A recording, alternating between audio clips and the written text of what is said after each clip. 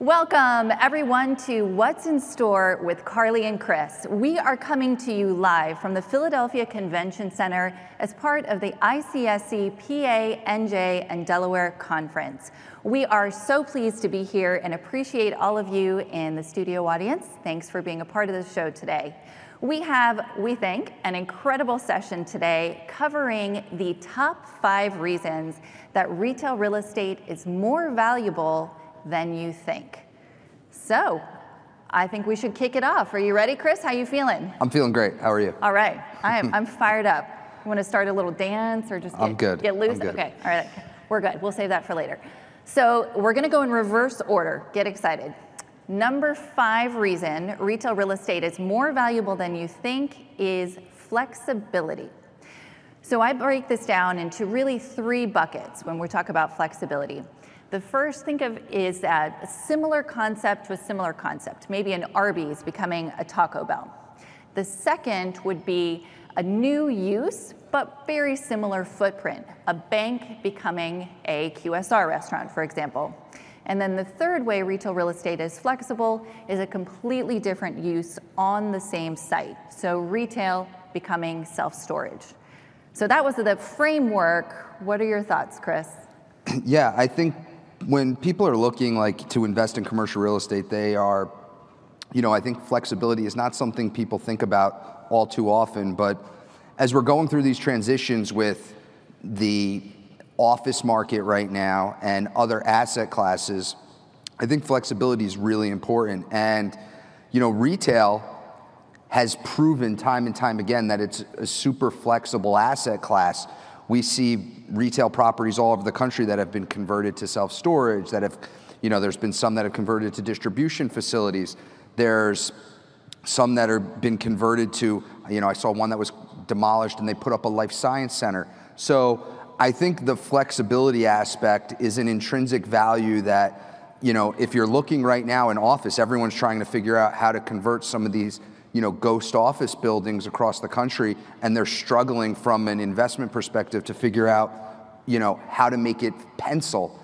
And retail has proven time and time again that it can be converted and can pencil. Not to mention the other buckets that you talked about, which are, when you're releasing a space, typically, if you take an industrial building, you're putting in another industrial flex tenant in, whereas retail's, we have a ton of spaces in our own portfolio that have gone from retail to healthcare to restaurant, and I think that flexibility gets overlooked significantly and provides immense value if you're trying to invest in retail real estate. And a lot of the reasons people invest in real estate as opposed to other asset classes is security. So if you have sort of a backstop plan, if your current tenant doesn't work out or the use changes, it's great to have that security to know that you can reuse that space with relative ease, right? Again, think of that bank to QSR model, completely different tenants. And who would have thought 10 years ago that bank branches would be disappearing like they are now, with few exceptions? But those landlords are not in as tough a position as they would be if it was a different asset class, because it can easily be transitioned and repurposed. So again, flexibility, I agree. Our number 5 reason retail real estate is more valuable. Oh, we've got more. Hold on. I've got more.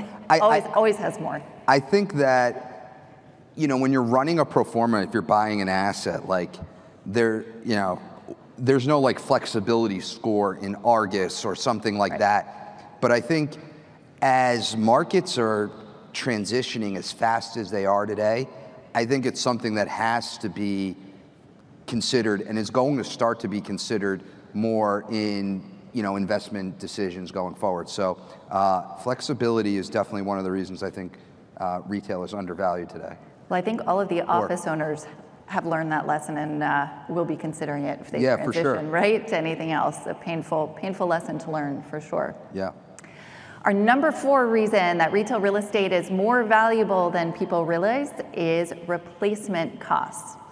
So CBRE put out some research showing that retail trades about 30 to 40% below replacement costs. For a grocery anchored center, that means you're looking at a trade in the 175 to 275 per square foot range, but it costs $300 to $500 a square foot to build new. I mean, those numbers are just speak for themselves. So very difficult to replace, and you have intrinsic value because of your structure, which you may not see to quite the same level in other asset classes. So what have you seen in your own business, Chris? Yeah, I think, we bought a center this year that, depending, I think it's somewhere in the $240 to $250 per square foot. We're looking at other assets that are less than that today. And obviously, we're building some things, we're developing not entire shopping centers, but we're developing some out parcels and pads, and they would be a lot easier to get done if they were coming in at $200, $225 a foot to build these. Development is getting harder than it's been in a long time, and it's cyclical. It'll come back, but in the moment right now, the reality is that you're able to buy properties significantly under replacement costs, and we're all struggling right now because of the reverse of interest rates and the reverse of cap rates and trying to make deals work. But the reality is, when you think about, from a replacement cost perspective, there's a lot of deals that you might pass on, and if you look at it from a per pound basis, on the replacement cost basis, it's probably still a good deal. Tough to finance right now, but still probably a good deal. So I think it's, we talk about replacement costs a lot in the industry. Everyone always talks about it. I don't know that it's the driver in any decision, right? But I think it's of note today because of the disparity in those replacement costs and how much construction costs have risen. And I think when you start comparing it to other asset classes, it starts to get really interesting. I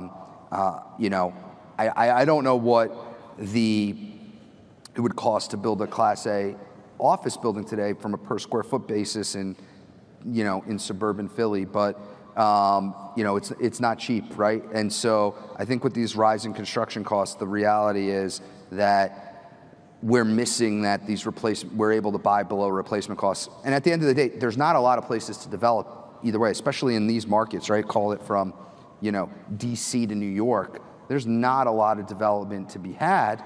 And if you're able to buy below replacement costs, you're setting yourself up in a pretty good spot. And I'll highlight one thing you said, that obviously properties are extremely difficult to finance right now. So we are not tone deaf to what's going on in capital markets. Of course, that's my world day in and day out. So that's a big challenge. What we're talking about today is why the retail assets themselves have more value. Not that the market's easy from a transactional perspective, but just that the underlying assets really have more value than most investors realize. And there's multiple ways to look at it aside from just cap rate and cash flow, because of these things that we're talking about that really all tie back to security and long-term value of the investment, which is what people are looking for with all the instability in the world. For sure. All right, let's move on to our number 3 reason that retail real estate is more valuable than you think. And this one you have probably guessed or heard before, and that is location. So location, right? If you're in real estate, you've probably said this or heard this 8,000 times, but it is very, very much true. And it is not true to the same level in any other asset class like it is in retail real estate. We have the visibility, we have the access, and we have sites that are the closest to the consumer of any other type of property. So let's walk through, Chris, how your tenants are looking at these different pieces and why having a core location leads to longer stability of the asset. So when I think one of the thing that I hold my hat on as it relates to retail is the proximity to the consumer, because not just businesses, but industries have decided that they want to be closer to the consumer. If you think about the healthcare industry as an example, 15 years ago, healthcare made a decision they wanted to be closer to the consumer, and now there's an urgent care in every shopping center in America. So I would say the healthcare industry executed flawlessly on moving closer to the consumer, right? They wanted the very expensive to get out of the very expensive real estate that was overnight stays, and anything that wasn't an overnight stay, they tried to get out of the hospital and move it as close to the consumer as possible. I think the healthcare industry executed flawlessly. There's other industries that are trying to execute on this. I think fulfillment is one of them, and we've seen that from a fulfill from store perspective. There's also micro fulfillments that are happening, but I think the proximity to the consumer is something that retail and retail landlords hadn't really thought about nearly as much, pre-great financial crisis, and now it's a driver of industry, and I think that is the biggest one. Obviously, retail locations are historically more visible and have better access than other asset classes, and there's inherent value because of that. But I think the proximity to the consumer is pretty unbelievable because it's not going anywhere. You drive down the street, anywhere you're driving, what you're seeing is retail real estate primarily, and and that's typically, it's typically the closest real estate to the homes where people live, and that's where businesses are trying to get to. So the stat that I love that we just put out is that 83% of all grocery online order fulfillment is coming from a bricks and mortar retail store. So of course you have the perishable element of grocery, but I think that shows you how important that proximity really is from a cost perspective to the tenants. You can build industrial, you can ship things, but those are all additional time and cost factors. So the physical store locations are handling a lot of these order fulfillments, and they've become a very important piece of the puzzle because of where they're located within local communities. And that, to your point, is not going anywhere, right? That's irreplaceable from a proximity perspective. Yeah, I think, we talk about in real estate all the time, location, location, location, but when you look at all the asset classes, generally speaking, it's hard to argue that on a high level, retail is not a better location than any other asset class. Now, maybe if drones come in and start doing all the deliveries, in a few years, we'll have a different answer to this question. I don't know. I still think that'll be the case because it'll be closer from the store than it would be from some industrial place somewhere further away. It's a shorter drone flight. It's a shorter drone flight. So either way, you win. Yeah. All right. Either way, we win. Either way, retail for the win. There you go. That's the name of the session. We're renaming it right now. All right, let's move on to our number 2 reason that retail is more valuable than you think, and that is weighted average lease terms, or WALT, and credit. So let's break these down a little bit. Retail is one of the only asset classes that offers such a wide selection of investment-grade credit tenants, and our lease terms are obviously completely different than what you'd be looking at in multifamily. And oftentimes in industrial, where you have a lot of owner users, it's a different landscape as well. Not to say there aren't credit tenants there, but overall, the scale of the industry and the number of credit tenants that we have on our properties is unmatched. So I think that gets overlooked from a stability perspective. And I'll just throw out one more little nugget, one stat for you before I turn it over to you, Chris. S&P came out with updated research like they do every month, August 14th, so just a few weeks ago, and the median default risk for all retailers tracked by S&P decreased to 2.3%. So from July to August, it went from 2.4 to 2.3% median default risk. That is incredibly low, especially given all of these economic pressures that we have going on elsewhere. So if you take that, just take a minute, right, and think about how stable and strong these companies are. I think that really puts a different slant on retail. Now, we're not talking about the mom and pop dress shops, right? That's a slightly different story, but I think as a whole, as a category, we have a tremendous number of very, very strong tenant credit. Yeah, I mean, you would, even if you took like office and you take like an office building and, you've got 30,000 feet to some, let's call it high-profile law firm that's creditworthy, but it's not the same as some public entity, like a Starbucks, right, that you're getting when you're buying a retail asset. So I think the creditworthiness gets, it gets overlooked because of the past and the durability of the cash flow. It gets overlooked from all the e-commerce headwinds that we once faced that I think are now the tailwinds, no longer the headwinds.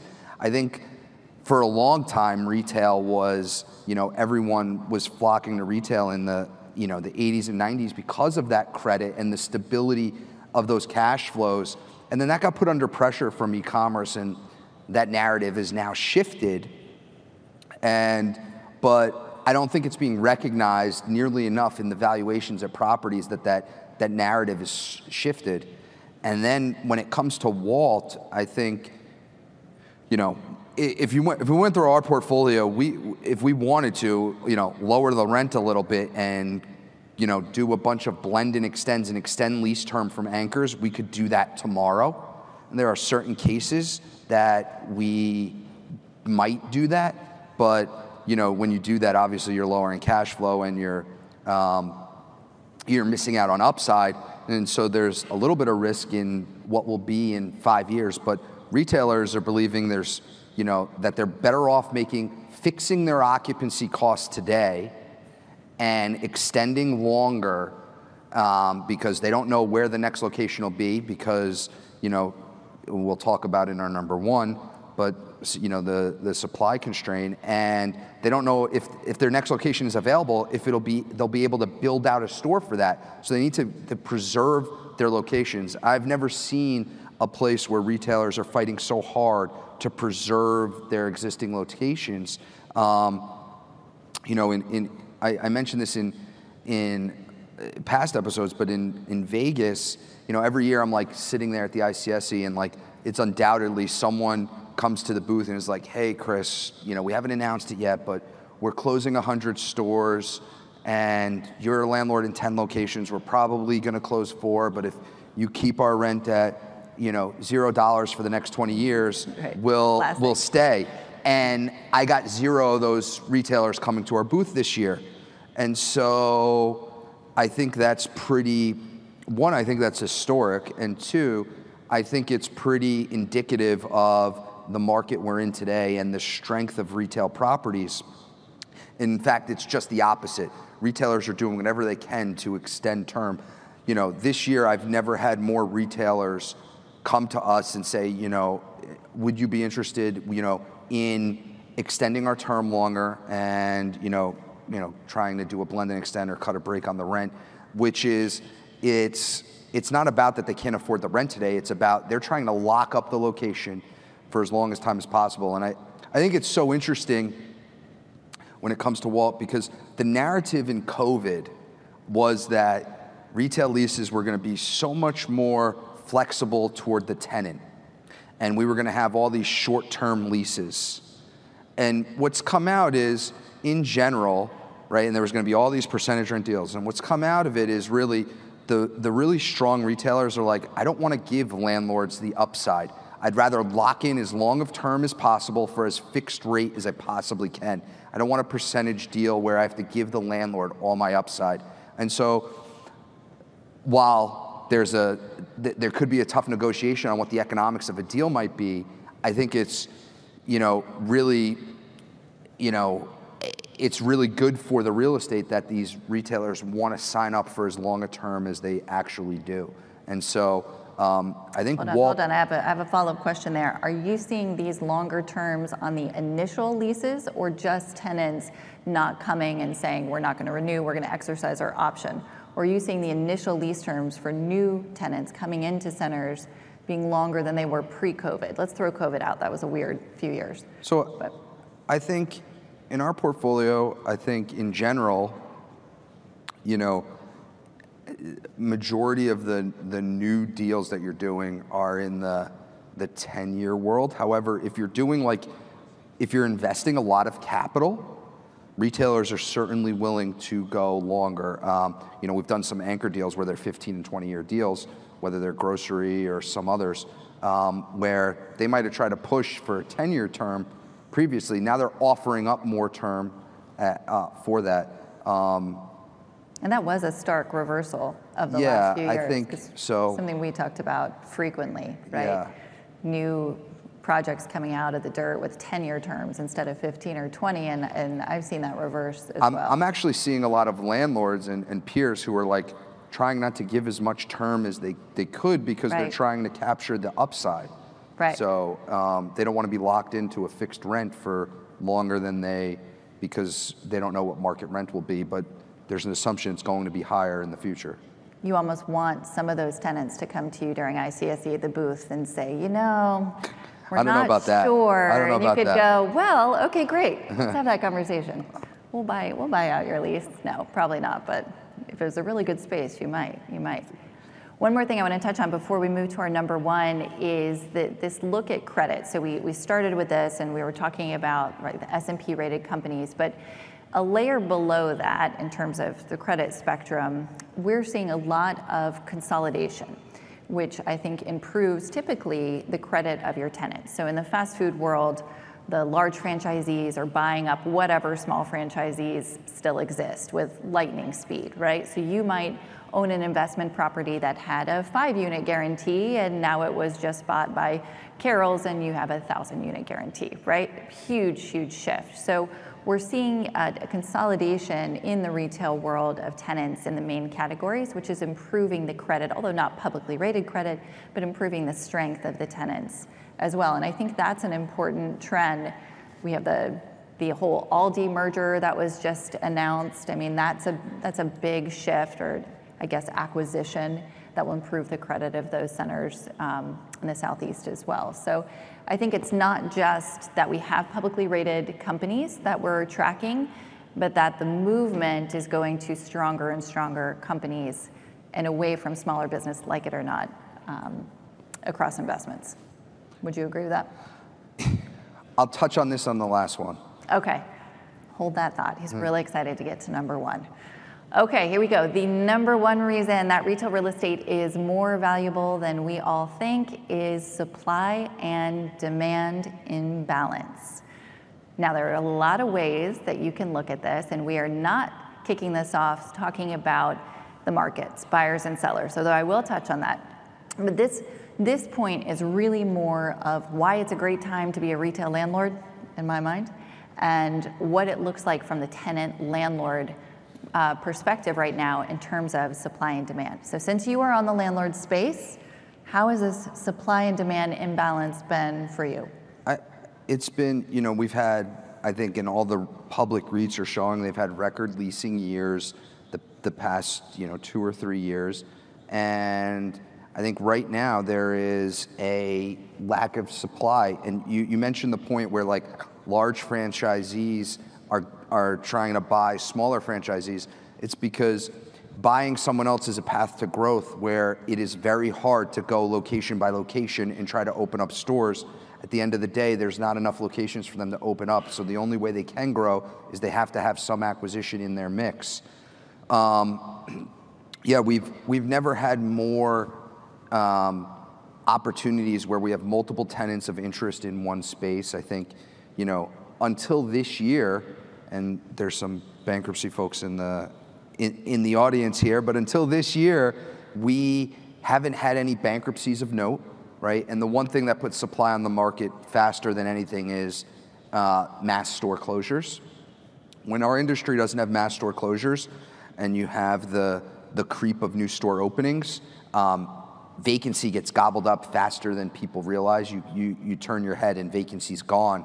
And today, at the end of the day, there's more retailers looking for space than there is space available. There's certainly, really, really tough and challenging properties that aren't leased, but in general, majority of the properties are well leased. If you look at just the occupancy of the public companies as a proxy, it's pretty remarkable how much occupancy has moved, especially when you had this period in COVID where all these stores closed and some didn't reopen, and people thought it was going to be, retail real estate was going to be vacant forever, and it turned out to be just the opposite of that. And, I've been shocked and pleased by how much demand there is for space.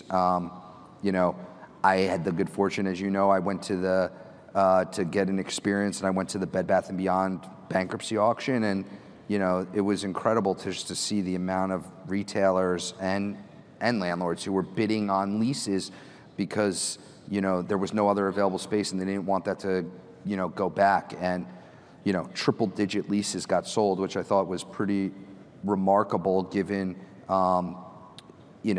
the scale of that bankruptcy. So and the fact a lot of those leases didn't have 10 years of lease term, which most retailers would want if they were going to buy a lease. Some of those leases were above market rents, and they still got sold. So demand is still, notwithstanding market conditions, demand is still high. It is tough to make deals pencil. The economics of deals are challenged, primarily driven by construction costs and the capital that either side has to put into a deal. But the demand for space is there. And the reason I think this, when we talk about why is it more valuable than people think, I challenge anyone to think of a time when demand was so high for space, so the tenant and the underlying credit of the asset, yet the asset prices were coming down. So price of shopping centers and real estate's coming down, and yet the demand for the credit for the underlying space that supports those values is higher than it's ever been. And that to me is pretty remarkable and makes it a really interesting time to buy. We have a few more minutes, so I want to dive into some more of the specifics of some of these bankruptcy filings that you mentioned, because I think they're absolutely fascinating. You had shared with me the lease in Winter Park, Florida for Bed Bath & Beyond that went for, was it $1.8 million? Well, it was I was less than that, but it was like 1.3 or something like that. I mean, but it was unbelievable amount of money to buy an existing space that was not even that long term. So I think, of course, that wasn't the story in every market, in every store, but the fervor that bankruptcy caused still amazes me to this day. It was pretty crazy sitting there and watching these retailers, bid up these leases, because they had to pay, when you buy it, you have to pay the dead rent. Then if we were doing a deal with the tenant, they would have to, there would probably be some landlord contribution. There was no landlord contribution from the CapEx side. It was pretty wild. Do you think, this is crystal ball question, so may not be fair, but do you think we're going to see that sort of competition should Rite Aid move forward with a bankruptcy filing? Different type of real estate, but they've got some core locations as well. Who do you think would be bidding, and do you think we'd see the same level of competition? So I think it's going to be a little different, because I think, I don't know. We've got bankruptcy people here. I think Rite Aid's going to come out. I don't know. Okay. But I don't think Rite Aid's going to go away. Okay,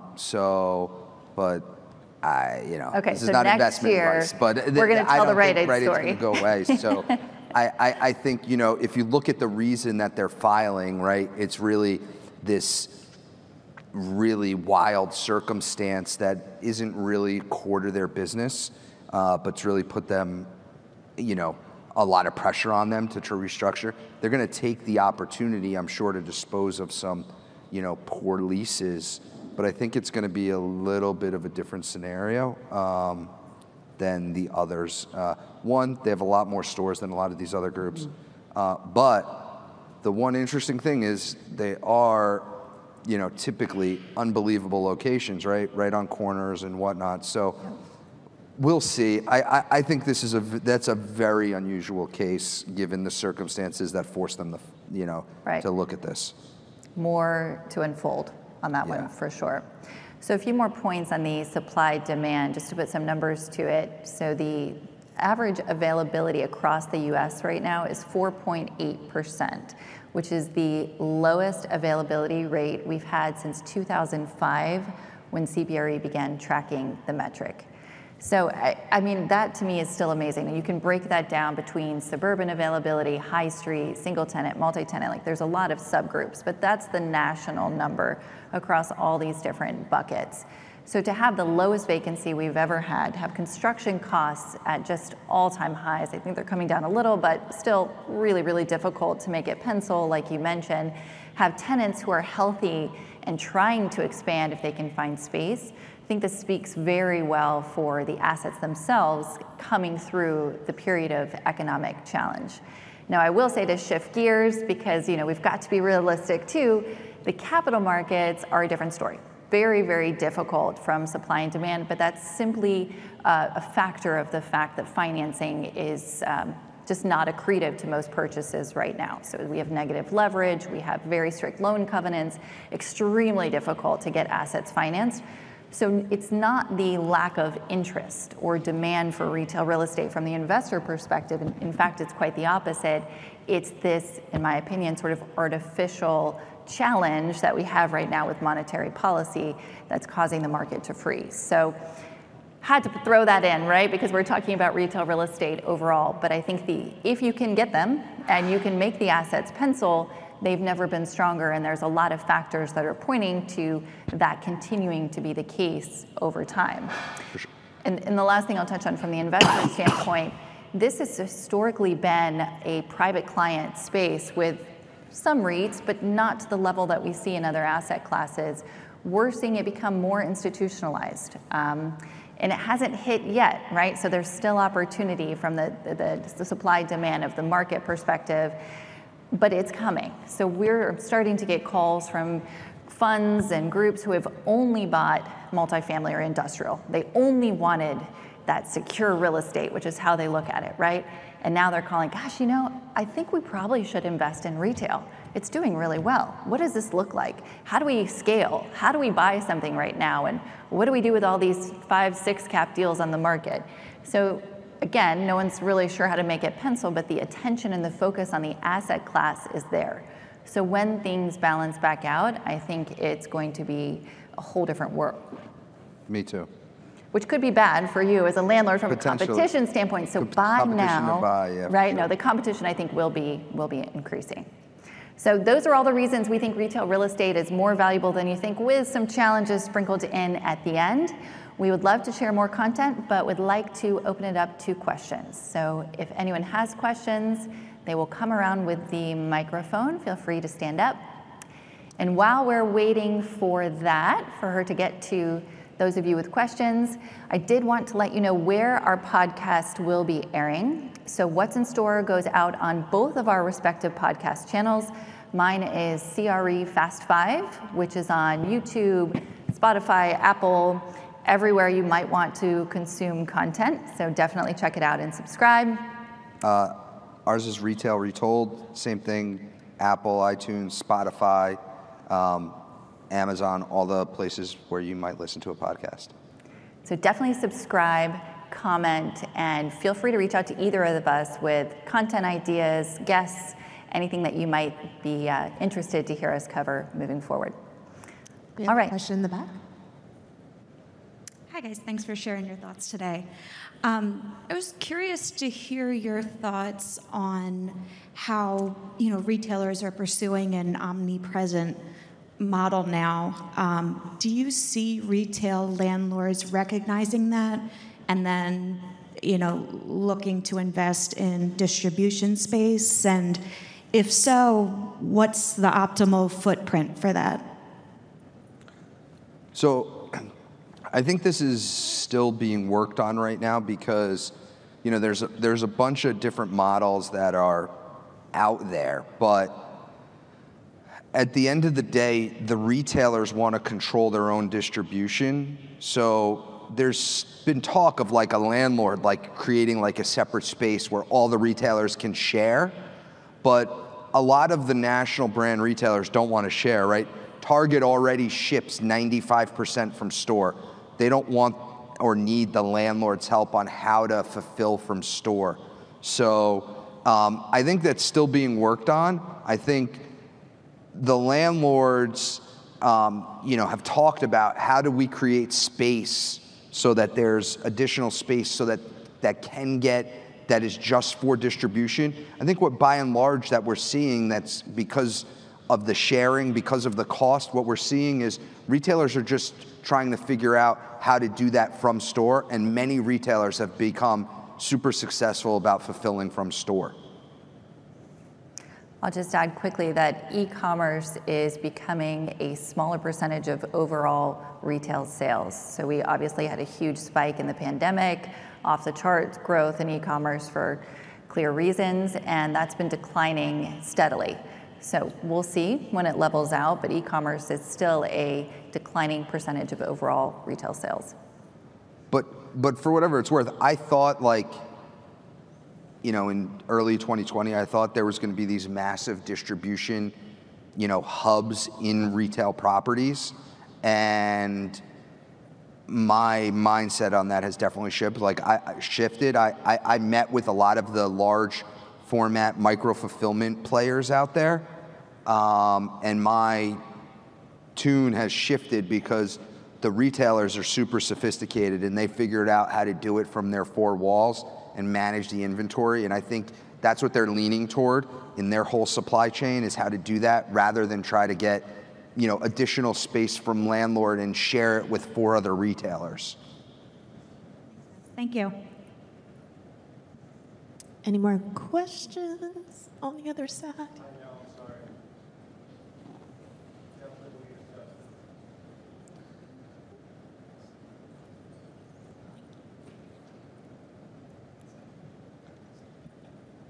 So the buzzword earlier was flexibility. And one thing that I've definitely noticed, right, from a broker side and thinking outside the box and how to repurpose, some of these traditional retail spaces and, incorporating medical. So what is your take? And a lot of these national retailers have restrictions, exclusives in leases 20 some odd years ago. And now we run into this roadblock of, well, we just want to bring in a medical tenant that might not be, plasma or some things that are sensitive, but now you have a Staples or a Boscov's or some, anchor tenant that has just medical, encompassing this use restriction. What are things that you're doing, I guess, from the landlord side to be able to kind of overcome this so that way you can be flexible with new tenants coming in? So a while ago, I dubbed myself the CWO, the Chief Waiver Officer, instead of the COO. So we're in any given year, we're going to go to major national retailers and get about 100 waivers a year to allow for prohibited uses, whether that's a fitness use, a restaurant, a healthcare facility. And by and large, I think retailers have become a lot more receptive to those uses. There was a time when they were concerned for a variety of reasons, and I'll never forget, I had a 30,000-foot national healthcare facility in Connecticut that was going next to some major retailers, and this was in 2012, and the retailer had 2 concerns. 1, sick people don't shop, and 2, parking. And this was a healthcare system, not just some urgent care. This was a large system that wanted the space, and they wanted to get on the phone with the retailer. Typically, we wouldn't do that. After 9 months, we let them on the phone. And she was like, what are your challenges, Mr. Retailer? And the retailer told them, and she goes, great, I agree, sick people don't shop, but my consumer's healthier than yours. What's your next question? And then the person said, the parking, and she agreed to valet customers if parking got to a certain place where it was inhibiting their sales, and it never did. So I think, and that was 2012, that was hard. It took 9 months to get that retailer to consent.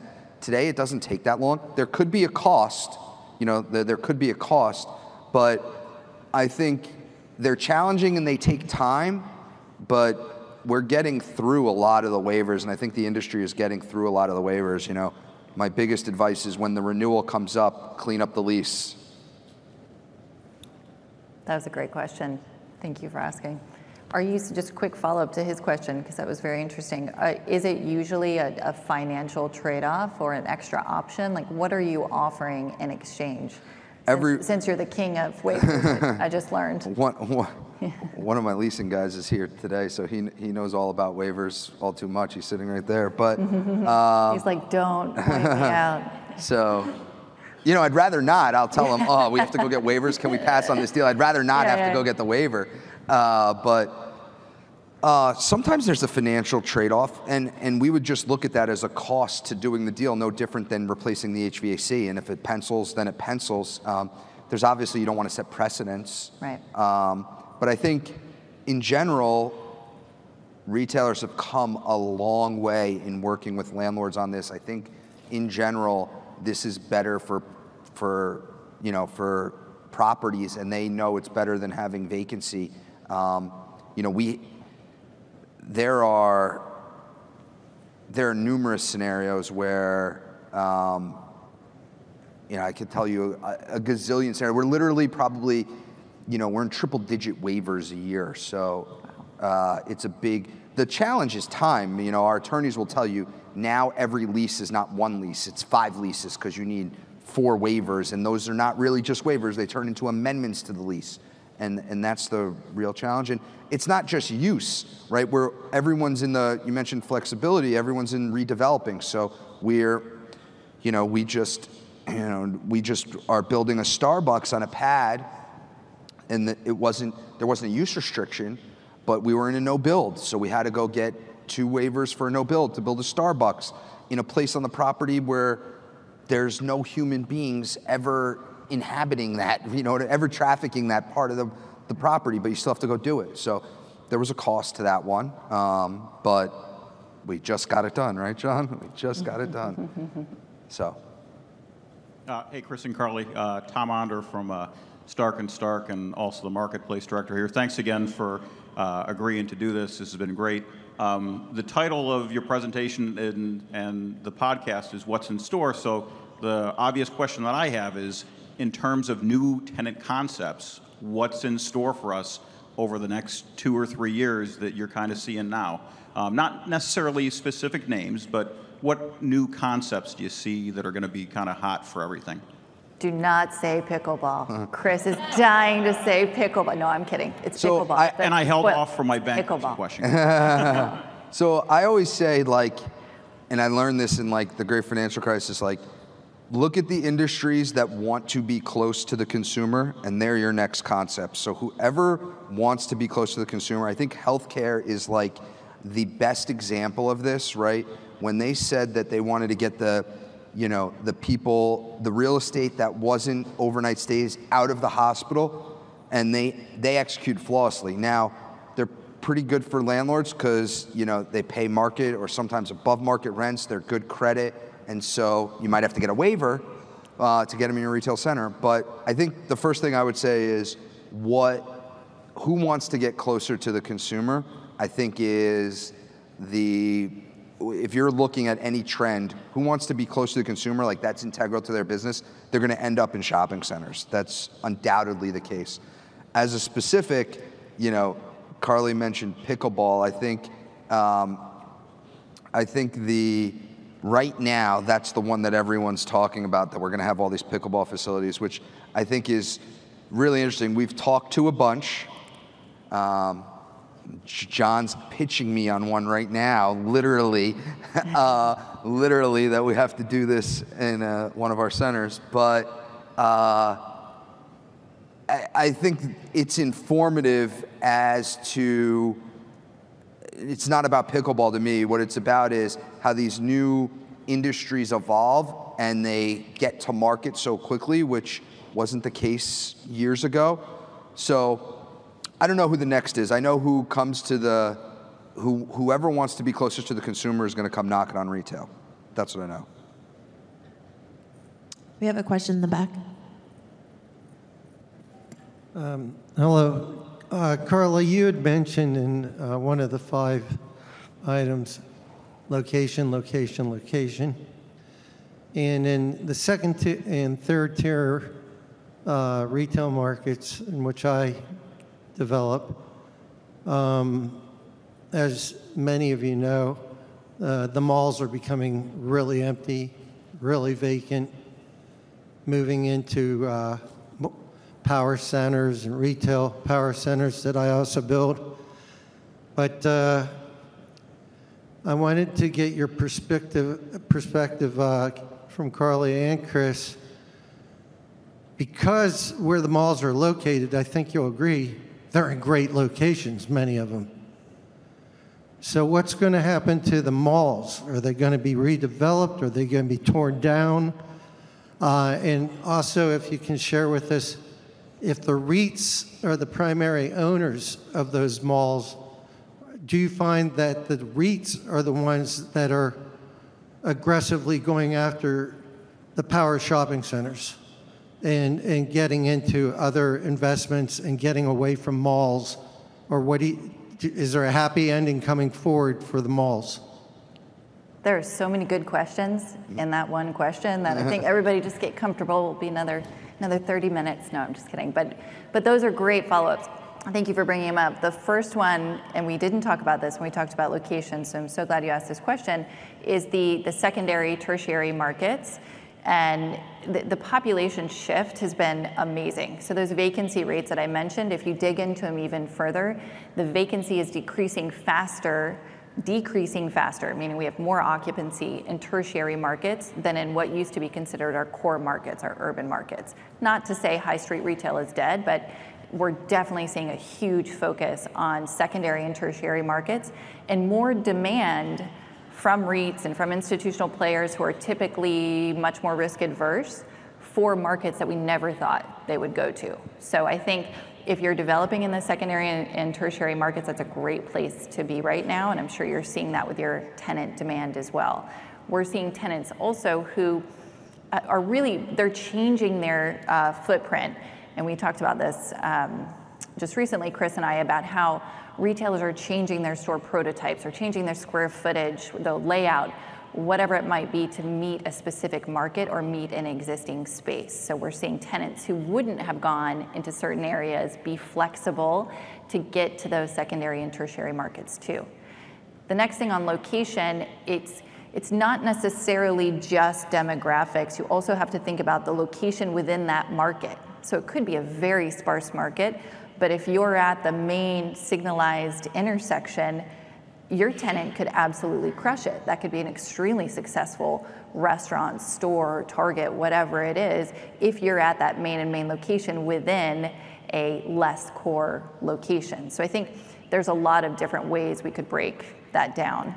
And then the last thing I'll touch on before kicking it over to you on the mall question, that's a complex question. What happens with malls? That's why I joke that we could sit here for 30 minutes because it's very asset specific. Some malls, your A-class malls, great locations, are doing better than they've ever done. Highest sales per square foot than they've had historically, ever. And then we have our Class B, Class C malls that are really struggling from the enclosed malls because we've seen a big shift to open air. So I think some malls just aren't going to make it. They're going to have to be redeveloped in that Class C world. And those tenants are likely, a lot of them, going to want to stay in the market, but in an open air power center format, which is causing such competition for space for the centers that DLC and Chris's company own, and other open air retailers like Tanger and outlet malls, and anybody who has that more, I guess, in-demand space format than the enclosed mall. You want to jump in? Sure. So I think a lot of the REITs have, they've gotten out of a lot of the C mall market. They've disposed, they've sold, some have given back to a bank. A lot of those C malls. So there's a lot more private ownership on a lot of those than there was. I think, to your one question, the mall REITs are the mall REITs, and some of the malls they own are unbelievable. I don't see them necessarily coming into the open air world to own that power center. They really made a huge push to get out of that. Simon spun off all their open air stuff to Washington Prime in that, in the Brookfield venture, GGP was taken private. I'm not sure they're getting into the open air retail space and owning that power center. I think they're focused on their malls that are the most productive and making them more productive, and they do a really good job at that, and I think that's where they're focused. Again, that's just speculation, but that's, if you're looking at what's transpired and how they're operating, that's my take of it. When I think about the markets that you mentioned, I think secondary, tertiary markets are great.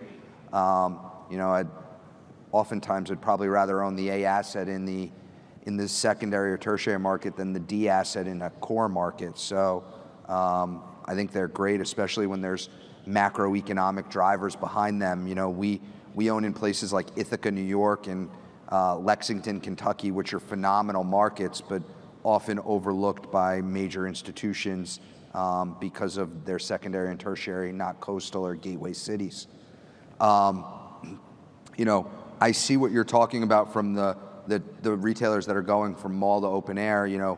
We've been a beneficiary of that. Over the last 18 months, we made our first Buckle deals. It was a historic mall tenant. We've made multiple deals with Bath & Body Works and Kay Jewelers, who historically have not been in our centers, but these are productive retailers coming out of malls. So we're seeing that trend. But they're typically not the A mall. It's typically a mall that's kind of lost its way. And then finally, what do I think happens to them? I have no idea. You're seeing them be redeveloped all the time. Self-storage, industrial, multifamily, who knows? As you mentioned, it's good dirt.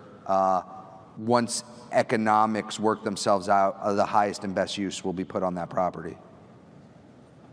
Awesome. Well, thank you both. If you could all join me in thanking them for coming today.